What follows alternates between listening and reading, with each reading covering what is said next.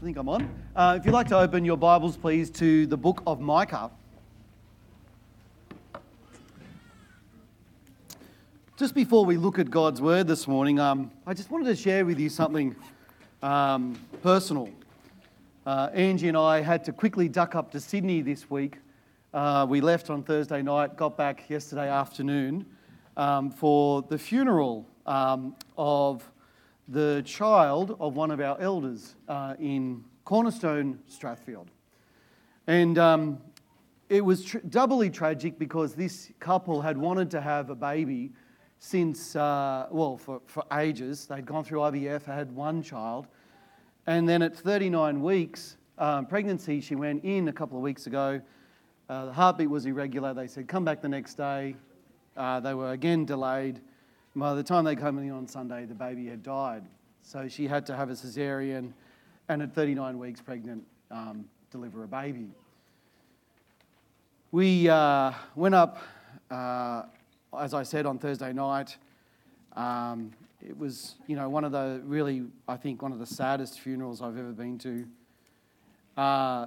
The elder himself talked to the whole congregation that was there about the lessons that he'd learned. And one of the first lessons that he said he'd learnt was forgiveness.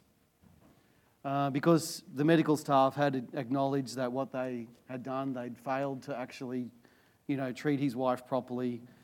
And he said, to them, I forgive you.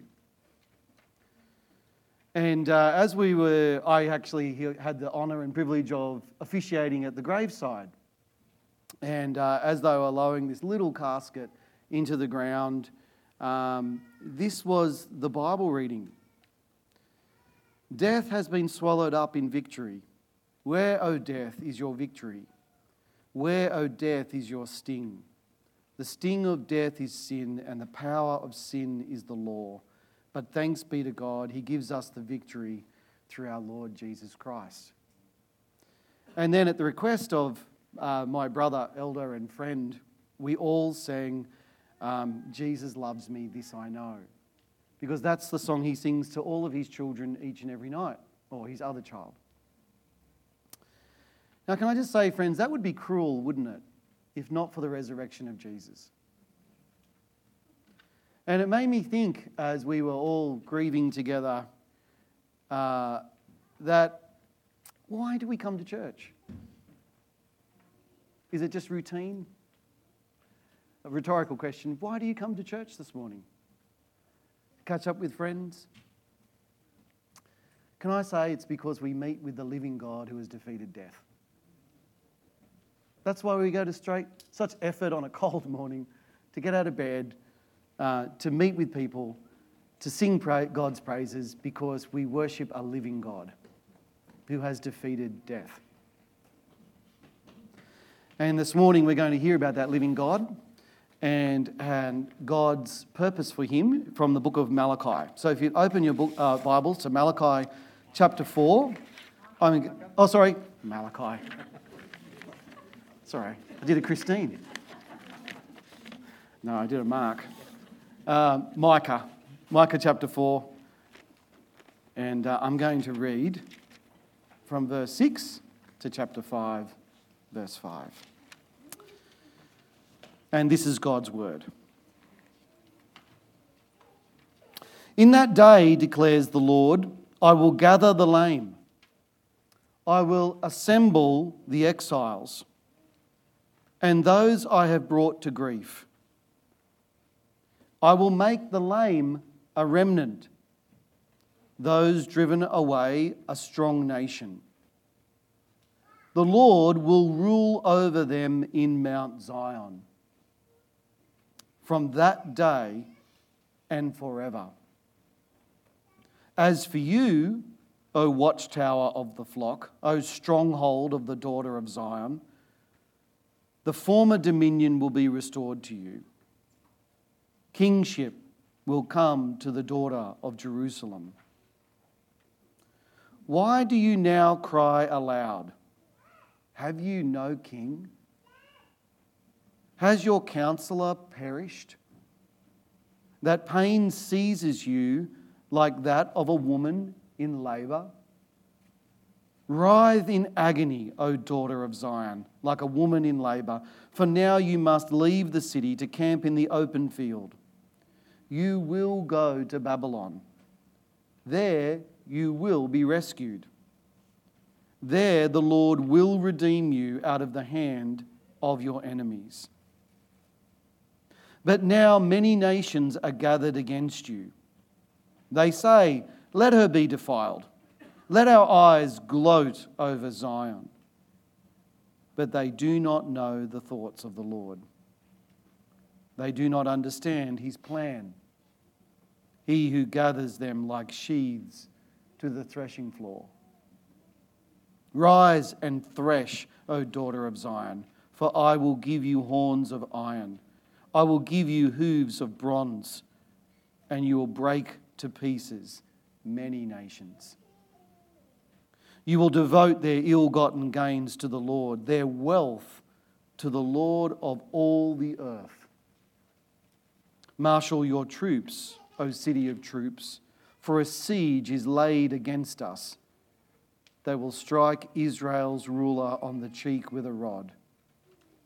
But you, Bethlehem Ephrathah, though you are small among the clans of Judah, out of you will come for me one who will be ruler over Israel, whose origins are from of old, from ancient times. Therefore, Israel will be abandoned until the time when she who is in labour gives birth, and the rest of his brothers return to join the Israelites. He will stand and shepherd his flock in the strength of the Lord, in the majesty of the name of the Lord his God. And they will live securely, for then his greatness will reach to the ends of the earth, and he will be their peace. Let's pray. Father, what a joy and delight it is to come together on this, the Lord's Day, the day in the week where you broke the power of sin and death once and for all. As we look to you and especially to what the Lord Jesus has done, it's like we put on a pair of glasses and we see clearly all of what you predicted, all of what you prophesied. Father, as we come before you this morning, we pray that you would open our eyes and that we would see Jesus. We pray that you would help us to know all in a deeper way, not just in knowledge, Lord, and mental understanding, but in a real way, all that he has done for us. May we know the power of your Spirit at work in our lives. And Father, we pray that, well, you know, Lord, where each person is at this morning, the needs of their heart. What word of encouragement we need, what strengthening we need, perhaps even what rebuke. And so we pray that we would be as Christ to one another, that we would be a blessing. And we ask this in his name. Amen. There's a story, a true story, about Sir Thomas Beecham, the famous conductor from the basically early last century in England. Apparently, he was in a food hall of this major English department store where across the crowded room he saw a woman waving to him. She was a very elegant woman, a woman of nobility, very well dressed, but he thought, oh no, I don't know your name. Have you ever had one of those times where you know someone's face, you clearly recognise them at a party or something, and you're just thinking, and your wife's not next to you or your husband, and you can't say, do you remember who that is? And you know that they're coming to you, they're going to talk to you, and it's going to be intensely embarrassing when you don't know their name. Well, this was one of those times. And so to avoid embarrassment, he tried to make a quick exit before she actually got to him. Only he was too late. The next thing he knew, she was standing right in front of him. "Good morning, Sir Thomas. How are you?" "I'm very well, thank you." "And how are you?" Sir Thomas said. "Oh, very well. How's your family?" He said, "My family's fine." "How's your family?" The lady replied, "Oh, yes, we're getting along fine. You know, my brother's been ill for a couple of days, but he's back to work now." At this, Sir Thomas saw his opportunity and he said, "Oh, look, would you please forgive me? But would you please tell me again, what is it that your brother is doing with himself these days?" To which the lady said, somewhat surprised, "Oh, he's still the king." Now, you can just imagine the embarrassment that must have caused him. He was talking to the King of England's sister, and he didn't even know it. I'm sure we've all done something like that at one point in our lives. I had a lady in my congregation back in Sydney who was talking to Russell Crowe at a party, and she didn't know who he was. He said he was an actor, and she goes, "Oh, have you been in any famous movies?" And he said, "Oh, I've been in a few." And it wasn't until the car trip home that her husband said, "That was Russell Crowe." And she goes, "Yes, I know, he's a lovely young man. He's an actor, did you know that?" See, I'm sure we've all done something like that in our lives. You might have been in a social situation or at an important occasion and you just didn't realise who it was you were seated next to or who you were talking with. I think we can all look back on those times with humour. But just imagine if you did something like that with God. What would be the ramification if you came into his presence and you didn't give him the honour or the acknowledgement that he deserves? That's just one of the questions that I think arises from Micah chapters 4 and 5. Because as you can see, it's really all about the kingdom of what the Lord or the one true King has planned for his people. The problem is, though, is that sometimes it's really difficult to know for sure what exactly or what time period Micah is specifically referring to. Because sometimes it's in the future, sometimes it's in the present. And then all of a sudden he gets excited and he starts talking about the future again. And this can make it a little difficult to discern how one particular paragraph or section of Micah might relate to the other. Because remember, the book of Micah is covering a period of 60 plus years. Martin Luther, the great church reformer of the 16th century, summarised his own frustration in typical Lutheran fashion like this. He said about the minor prophets, quote, "They have a queer way of talking, like people who instead of proceeding in an orderly manner, ramble off from one thing to the next, so that you cannot make head or tail of them or see what they are getting at." Well, at least he's honest. But while Luther might be being brutally honest, I think he's being more than a little harsh. For the reason why what Micah says is not always straightforward is because, as I said, he is summarising everything that the Lord had for him to say over a period of 50, 60 years. So it's not like he wrote this all down, I don't think, at once.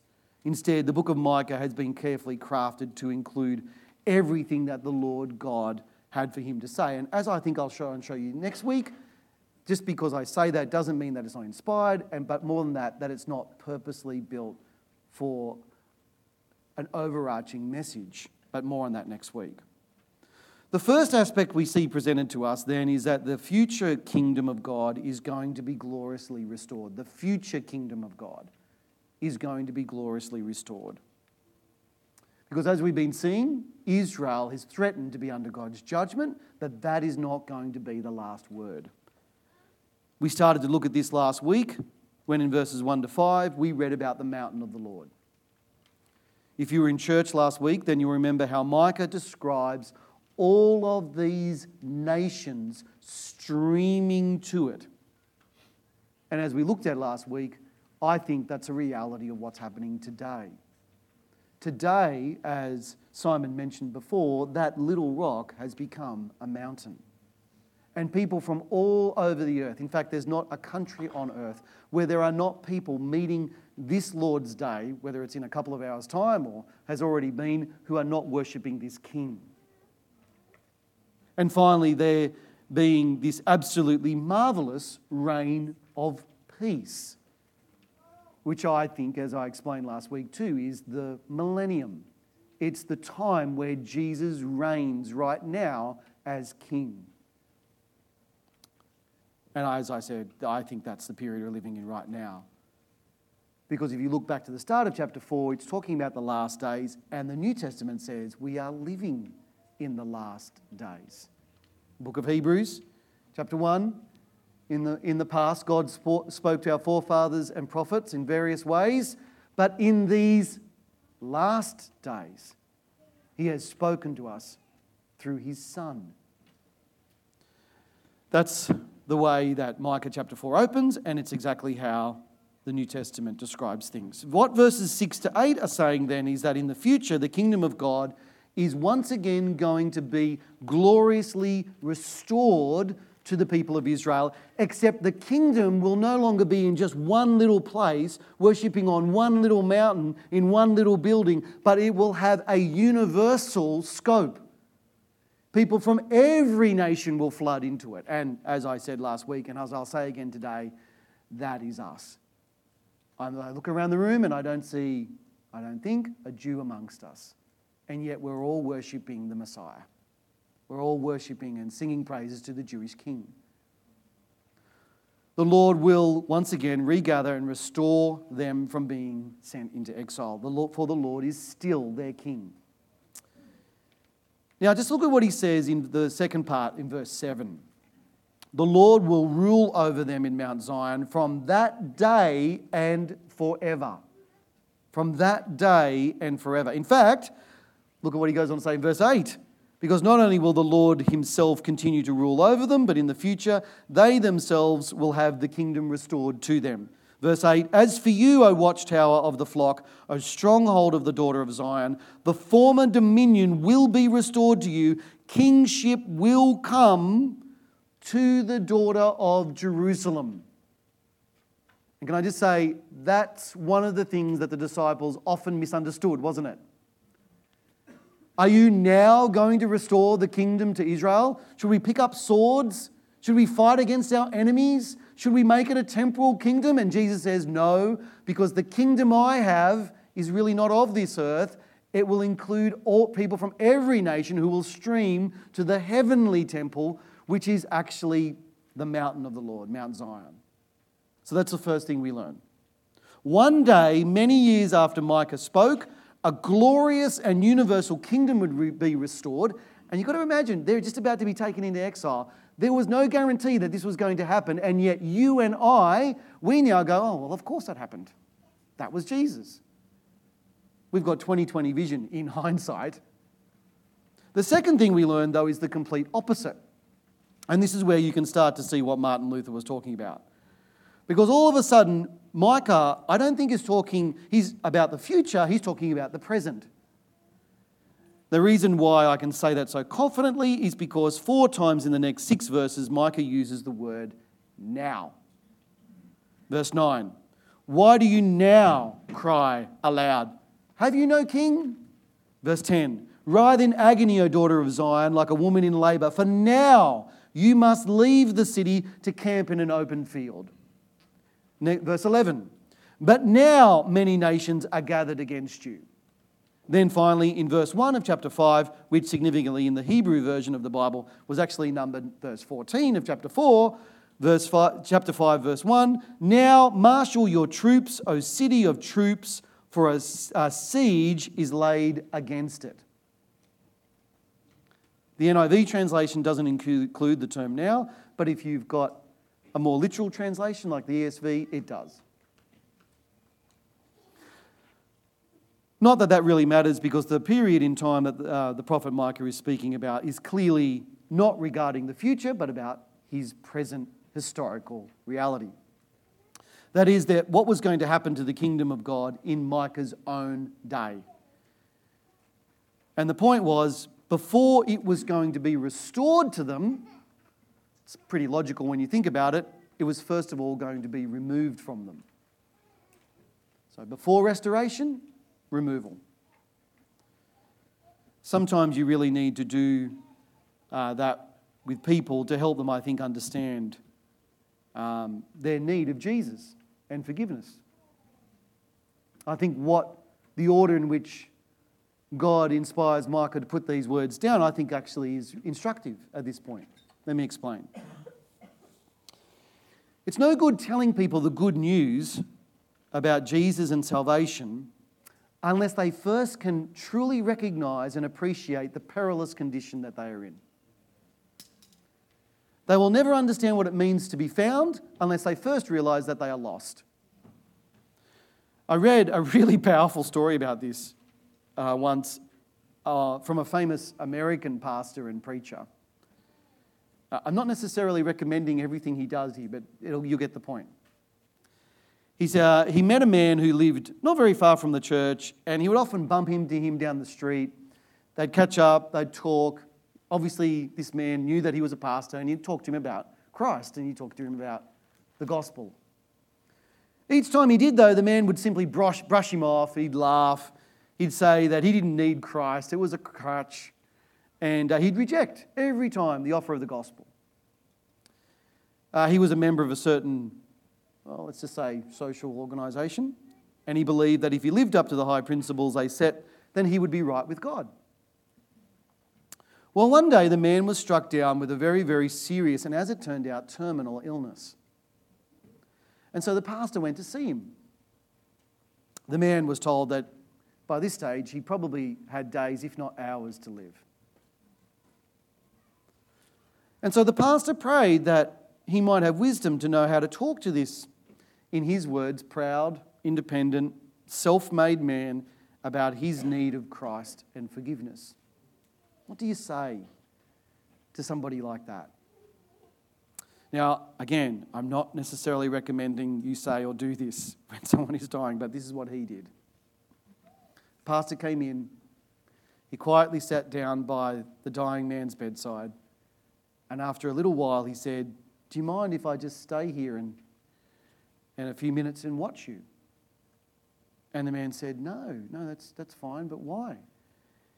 Well, the pastor said, "I've always wondered what it would mean to die without Christ. I've known you for several years now as a man who consistently said he would never need Christ and that his obligations to the lodge were enough, and I just want to see how you'll die now." He said, "I'd like to see a man come to the end of his life that way and see what it is like. And in particular, whether trusting in himself would provide him with the comfort and the strength required to face his own death. So do you mind if I sit here for a while and see?" Well, the man looked at him like a wounded animal and said, "You wouldn't mock a dying man, would you?" Now, of course, that was the exact opposite of what the pastor was trying to do. So again, he pressed the man to consider Christ, and he explained to him that he could never save himself, but he must only trust in Jesus to be saved.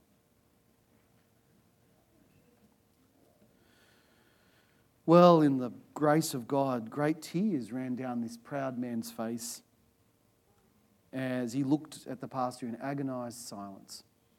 The man replied that his mother had taught him all of those things about Christ and his gospel, but he had abandoned them. And then as his life was ebbing away, by God's grace, the man said, "But I want to return. Do you think Christ would accept me?" He said, "Of course he would, with open arms." So the man believed and he prayed. And he even asked that the members of his extended family be brought into the room so that they could hear of his testimony of returning faith in Christ. And he especially asked then that his story be told at his funeral, which was just a few days later. Now, my brothers and sisters in Christ, the prophet Micah, I think, is employing the same kind of shock tactics here. He alternates between the future and the present, and then just in a moment he'll jump back to the future again because he wants to snap God's people out of their spiritual lethargy. He's deliberately trying to shock them. See, he's not being illogical.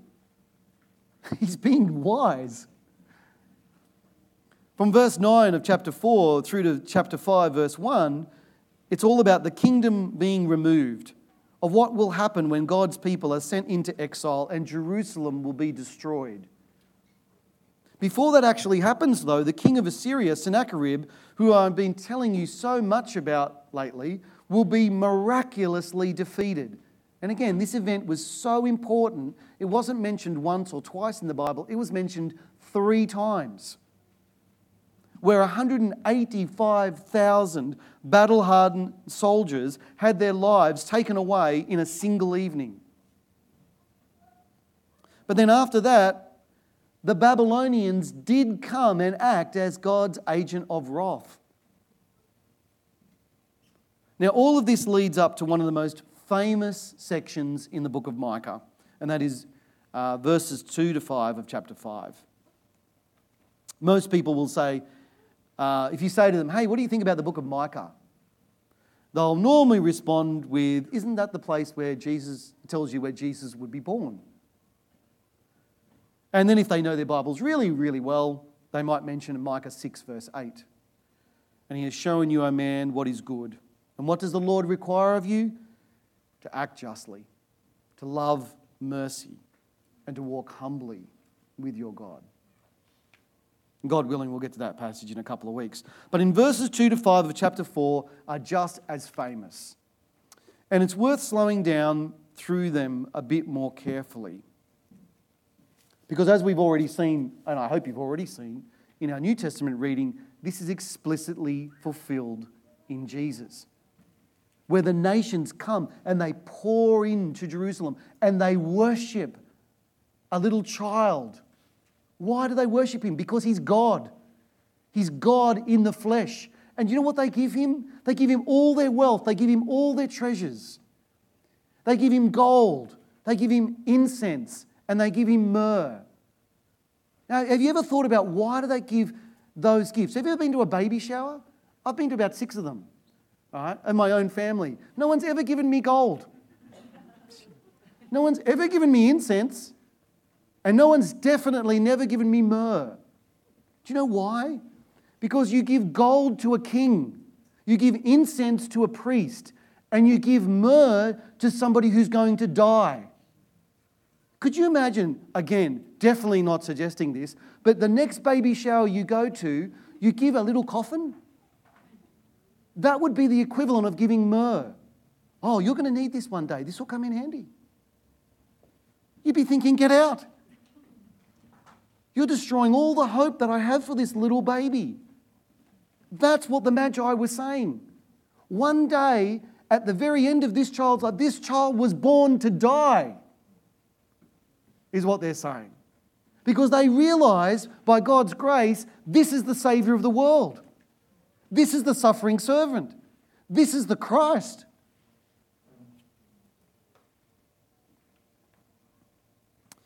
The first thing that we really learn is not only where in the future this great and glorious King will be born, but even here you get a tantalising glimpse as to his divine nature.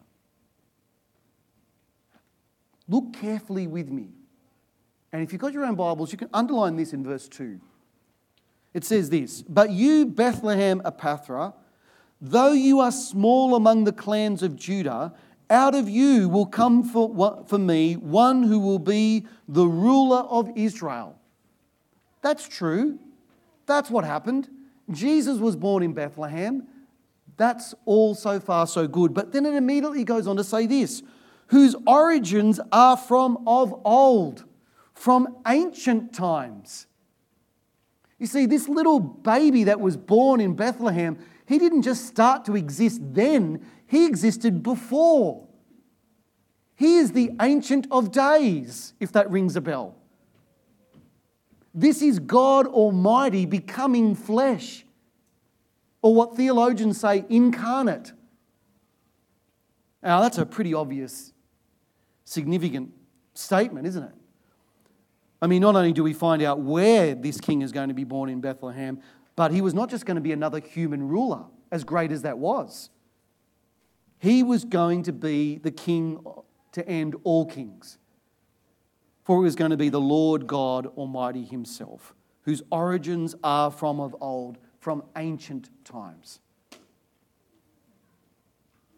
You see, Jesus, in John's Gospel, remember he says the 7 I ams? He's not just, again, saying before Abraham was, I was. Before Abraham was, I am. I am the God that met with Moses out of the burning bush. I am is standing before you. Now, some people think that this is just a reference to the kingdom. That, it has this long, illustrious line. Maybe that's what it means. Whose lineage is from of old, rather than his person. A bit like, Queen Elizabeth at the present is a direct descendant of a very long and famous line of descendants. But for those with eyes to see, it's saying something much, much more. For whoever the king of the kingdom is, if I can put it reverently, it's not like he was born yesterday. No, his origins are from of old, from ancient times. Another prophet who ministered at exactly the same time as Micah was Isaiah. You remember the really famous passage in Isaiah 9? Isaiah and Micah are contemporaries. And we refer to this passage, unfortunately, really only at Easter time. At Christmas, and when we focus on Jesus' birth. But the Gospel of Matthew again refers to Jesus in this way as Emmanuel, God with us. Isaiah 9 verse 6, we're told, "For to us a child is born, to us a son is given, and the government will be on his shoulders, and he will be called Wonderful Counselor, Mighty God, Everlasting Father, Prince of Peace." Now, isn't that incredible? Clearly, when the kingdom is finally restored, its king is going to be someone really, really, really special. The second thing we learn, though, is found in verse 3. And once again, this goes back in time to the present to set the scene for the people who, when they first read it, would have realised it was still a long way off. Before all of this takes place, we're told, "Therefore Israel will be abandoned until the time when she who is in labour gives birth, and the rest of his brothers return to join the Israelites." What that simply means is that it's going to take a long time before the kingdom of God is fully realised. Until that happens, it's going to look like God's kingdom has been abandoned. They won't have the power, they won't have the influence, and they definitely won't have the authority like they did in the past. Instead, the people of God, they'll be like a woman in labour. She will be in utter pain and helplessness until the child that she is carrying is finally delivered. See, the Messiah will come through God's spouse, his bride, Israel. And in the fullness of time, he will be born. The serpent crusher will come. When that day finally comes, though, it's going to be extraordinary. Take a look again at what Micah says in verse 4. It's hard to think of a more stunning summary of what the nature of that fully realised kingdom will be. Verse 4. "He will stand and shepherd his flock in the strength of the Lord, in the majesty of the name of the Lord his God, and they will live securely, for then his greatness will reach to the ends of the earth, and he will be their peace." How can I do justice to just even this single verse of what Micah is saying? I'm not really sure. Please turn in your Bibles with me to Colossians chapter 1 for a minute. Colossians 1, and I'm just going to read to you from verses 19 through to verse 20. It's where Paul says this. "For God was pleased to have all of his fullness dwell in him, and through him to reconcile to himself all things, whether things on earth or things in heaven, by making peace through his blood shed on the cross." I just love these couple of verses. There's such a great way of unpacking what verses 4 and 5, verses 4 and so on in Micah chapter 5 said would take place. Micah, I think, just summarizes it just so brilliantly in verse 5. And he will be their peace. He will be their peace. That's what Jesus has achieved. It's what in Hebrew is called shalom.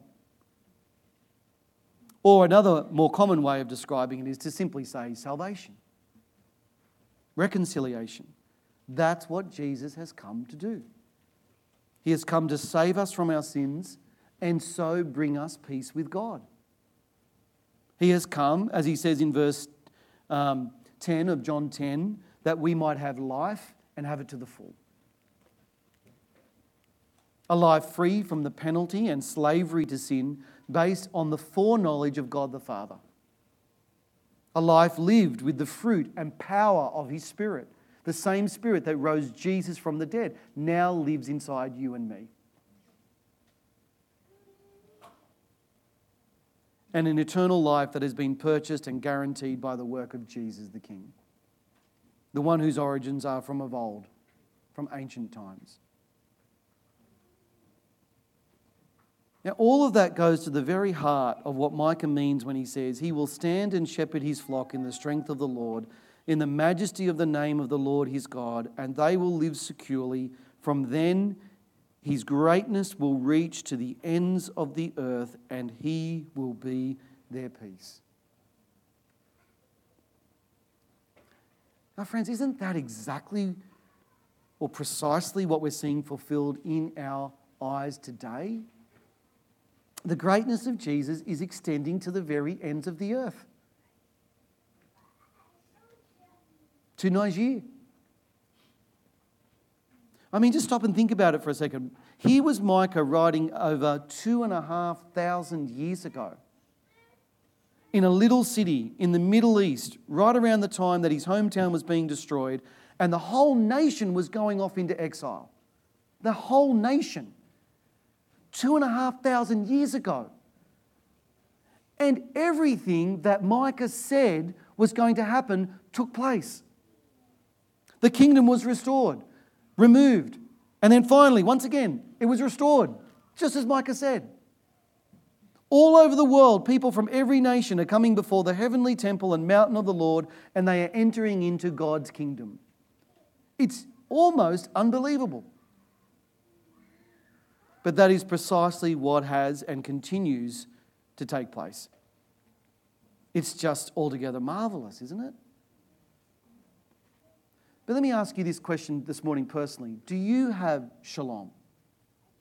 Do you have peace with God?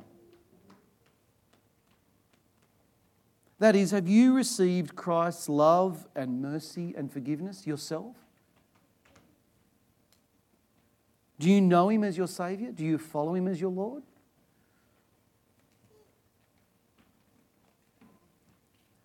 Would you recognise Him as King? Or would you do a Beecham? Would you be embarrassed and not really know who He was? That is what this passage, I think, is really challenging us with, friends. It's that we would trust and obey Jesus. For nothing, absolutely nothing, can stop His kingdom from advancing. Thy kingdom come. Thy will be done. That's the prayer we pray, isn't it? He taught us to pray. That the growth of His kingdom would be our passion. That the glory of His name would be our focus. And that the extension of His kingdom would be our life's great work. Well, on that note, why don't we spend some time in prayer, shall we? Let's pray.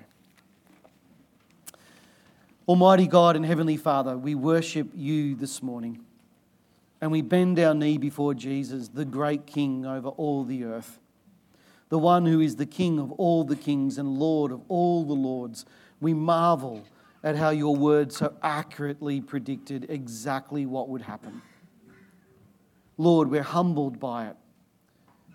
Lord, we're comforted by the promises of salvation and all that You have done to give us peace, because You have taken upon Yourself the punishment which we deserved. Oh, Lord, we thank you so much for your love for us. How can we ever plumb the depths of what you have done on the cross? How can we ever fully exhaust the meaning of your resurrection? Lord, we pray that you, by your grace, would give us a deeper knowledge of those things, of how much we are loved in Christ. And in response, Lord, may we love and lay down our lives as a living sacrifice to you, the one who first sacrificed himself for us. Fill us with your Spirit, empower us to live for the glory and honour of your holy name. For we pray this through the name of Jesus our Lord. Amen. Let's stand and sing.